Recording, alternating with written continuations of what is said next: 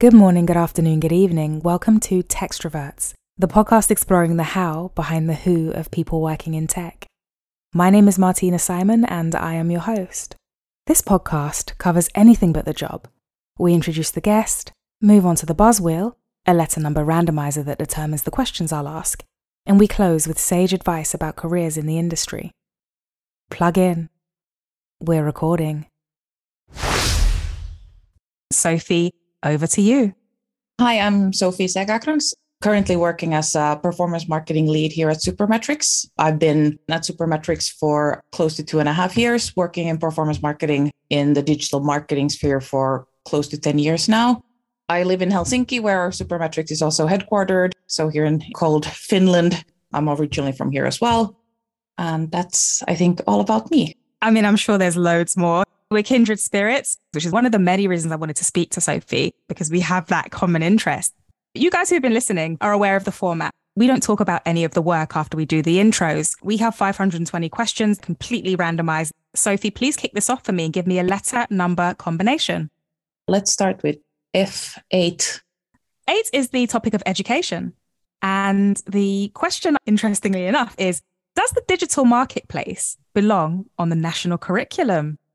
Well, when I studied marketing in a business school here in Helsinki, even at that point, like in the marketing curriculum, there was one course called e-business, where I think we had one guest lecturer come and speak about SEO and SEM. So at least at that point, it wasn't a thing really thought out. People have come from very different backgrounds and either been like self-taught or come in with some other type of expertise.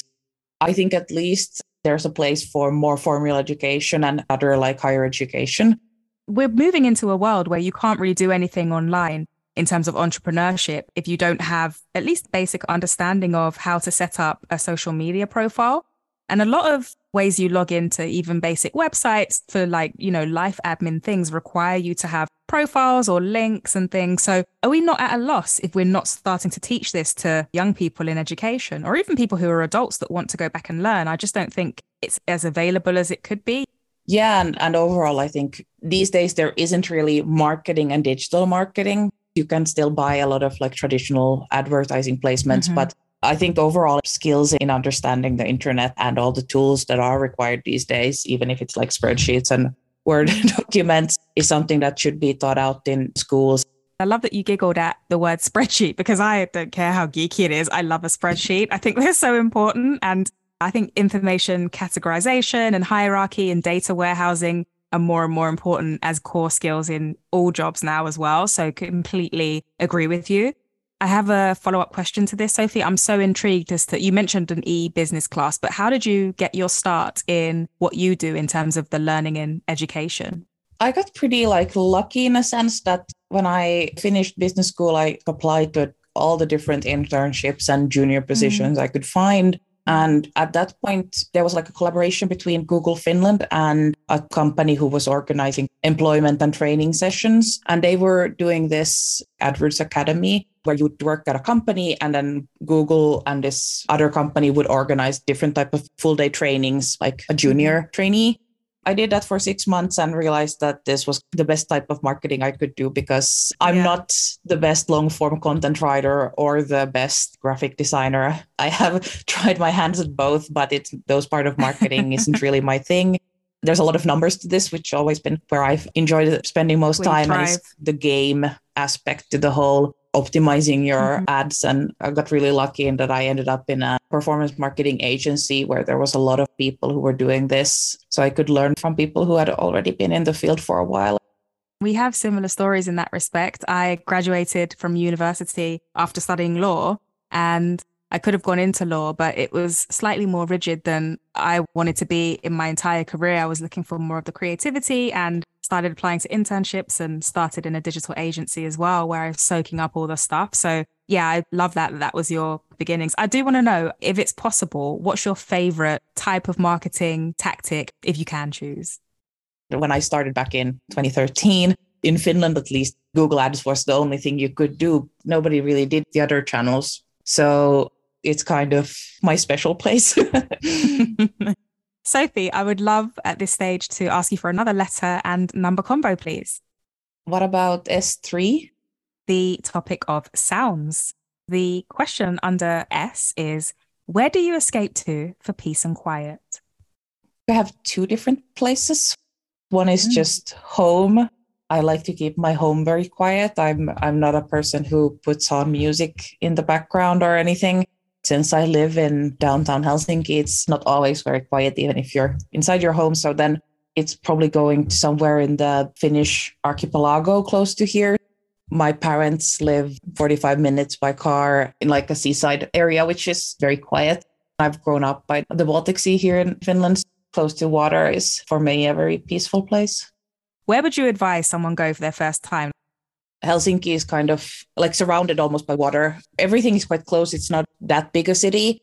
So walking along just the seaside is a really great way to see different areas. Our office is like smack dab in that downtown as well. And literally you can point like, well, that museum is over there, just behind that building. So Helsinki is a really walkable city. And one thing we have, which is I think is really cool, is I think a 10-minute ferry away. It's an old fortress on an island. In the summer, it's a really like popular spot to go for a picnic or something. Is it true that there is an actual church inside a rock? It's called Rock Church, but it's more like on the side of a hill. And I used to actually work quite close to it, and you'd see the buses with tourists pull up. You'd know they'd be going there because there was like a steady stream. Not necessarily to find the Lord, but just to see the church inside of the rock. Because I know it's one of the coldest, if not the coldest capital in the Nordics. Like I've heard that it can get to some chillingly low temperatures. Now, how true is this? Like I'm hearing minus 30 plus, which is insane Celsius. Is that true? Well, I would say that's kind of a stretch. Well, this week we had -9 one morning when I left for the office. My goodness. Yeah. Maybe that's somewhere that's on the list for next winter. Let's see. Sofie, this has been a fantastic chat. I've really enjoyed it. Would love to hear from you with a final letter and number combination. Let's do E14. 14 is the topic of music. And the question is, do you enjoy easy listening music? In the space I sit here at the office, I definitely prefer that it be something like easy listening without vocals in a language you can understand. So that you don't start listening to those instead of focusing on your work. But then when I listen to music, I really like to listen to it intensely. And then I want music that I really enjoy. So what type of music is that? Well, I would say it's a mix of pop and hip hop and R&B and... Yes, Sofie. Now we're talking. I really, really appreciate you opening up and sharing some of your stories. They've been great fun. We're at the juncture in the podcast where I hand the mic to the guest and ask them, what is your sage advice for somebody listening, really interested in a career in tech, interested in what you do? What can you give back? If you want to get into the field of performance marketing specifically, a lot of stuff is getting more technical than it used to be. Things that govern how ad platforms work and how they decide on what to show and when to show and how does tracking play into it. Something I would recommend, it's picking which path. Are you more like the technical performance marketer or are you more the creative performance marketer? Like me, I've gone down maybe more of a technical route. I tend to recommend like the official guide to how to do things, learning programs, setup and skill shops and whatever they're called. Then layer that with YouTube videos from people in the field, or agency blogs tend to be quite good at having like a lot of content on topics that are relevant. Sofie, these have been true words of wisdom. This has been really, really insightful to get to know you a little bit. And yeah, I'm really excited to share this with the listeners. Thank you for having me. This was really fun. Amazing. I'm glad you enjoyed it. We'll leave it here and speak again soon. Take care, Sofie. Take care. Bye.